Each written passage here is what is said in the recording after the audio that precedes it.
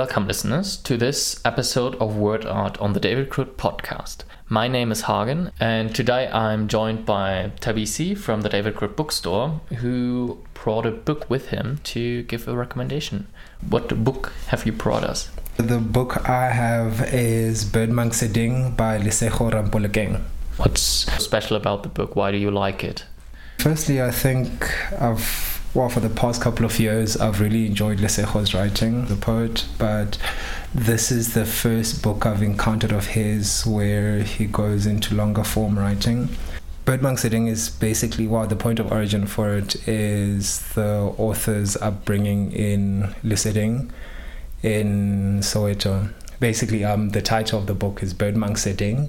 It's kind of also a play on the word Luseding, which is place of light. And Birdmonk kind of originates from some of his favorite jazz musicians. Throughout the book, basically, he explores the South African ghetto, the locations, the townships, and the living conditions of the people there. But I think one of the things I really enjoyed about the book was there's a sort of like lyricism throughout. I mean, it's not like he's romanticizing these locations and his background. It's very rough and rugged, and I mean, there's imagery of sewers overflowing into the streets all over. But his use of language throughout is beautiful.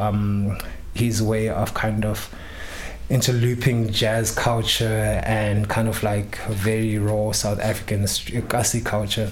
Like, there's something about it that like only Lesego knows how to do. What can you tell about like the perspective from which the story is told? It's actually a real life alter ego that the author also uses on stage when, like, in his performance poetry and also in theatre. Bavino Bachana is basically a term of endearment. Mchana, Bachana, it's hey friend or hey buddy.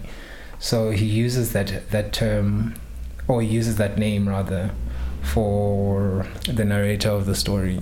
And like the narrator is so closely tied to those streets of Luseding that it's almost, you can't have one without the other. So we've talked about the wider themes of the book, but would you say there's like a traditional narrative or traditional plot? With Lesego's writing, I don't think, it's very seldom that there's a solid like linear narrative to his work, and you find the same thing here. There's no clear-cut storyline, but a lot of it seems to be like pieces that are chopped and screwed to build up a very particular image, though, of South African townships, of Kasi culture, of the narrator's upbringing, of his background and his experiences. I mean, he describes almost every township that he encounters as the bushveld, and he immaculately distances the almost kind of lifestyle you would encounter in the township from the lifestyle you would encounter in the suburbs. He distances it so beautifully through his use of language, through his juxtaposition with jazz imagery, hip-hop culture references, and also like his own encounters with the literary community in Johannesburg, but all almost in an effort to show these contradictions between the space he almost is able to navigate because of his craft and the space where he comes from and the space he returns to continually, no matter how far he goes with his craft. I think an extra note I would just add is I don't think there's ever any case of validating or justifying how one can enjoy Lesego's writing. Like, he's so beautiful. He's so beautiful. He's very free form with his writing, and it's almost like, I mean, this is a long form book where you almost get the sense that he's trying to divide it into chapters, but it's like one long enduring poem that almost forces you to read by the beat, and you can't really define your own pace of reading with it. I think that's probably the one thing I really enjoyed about it.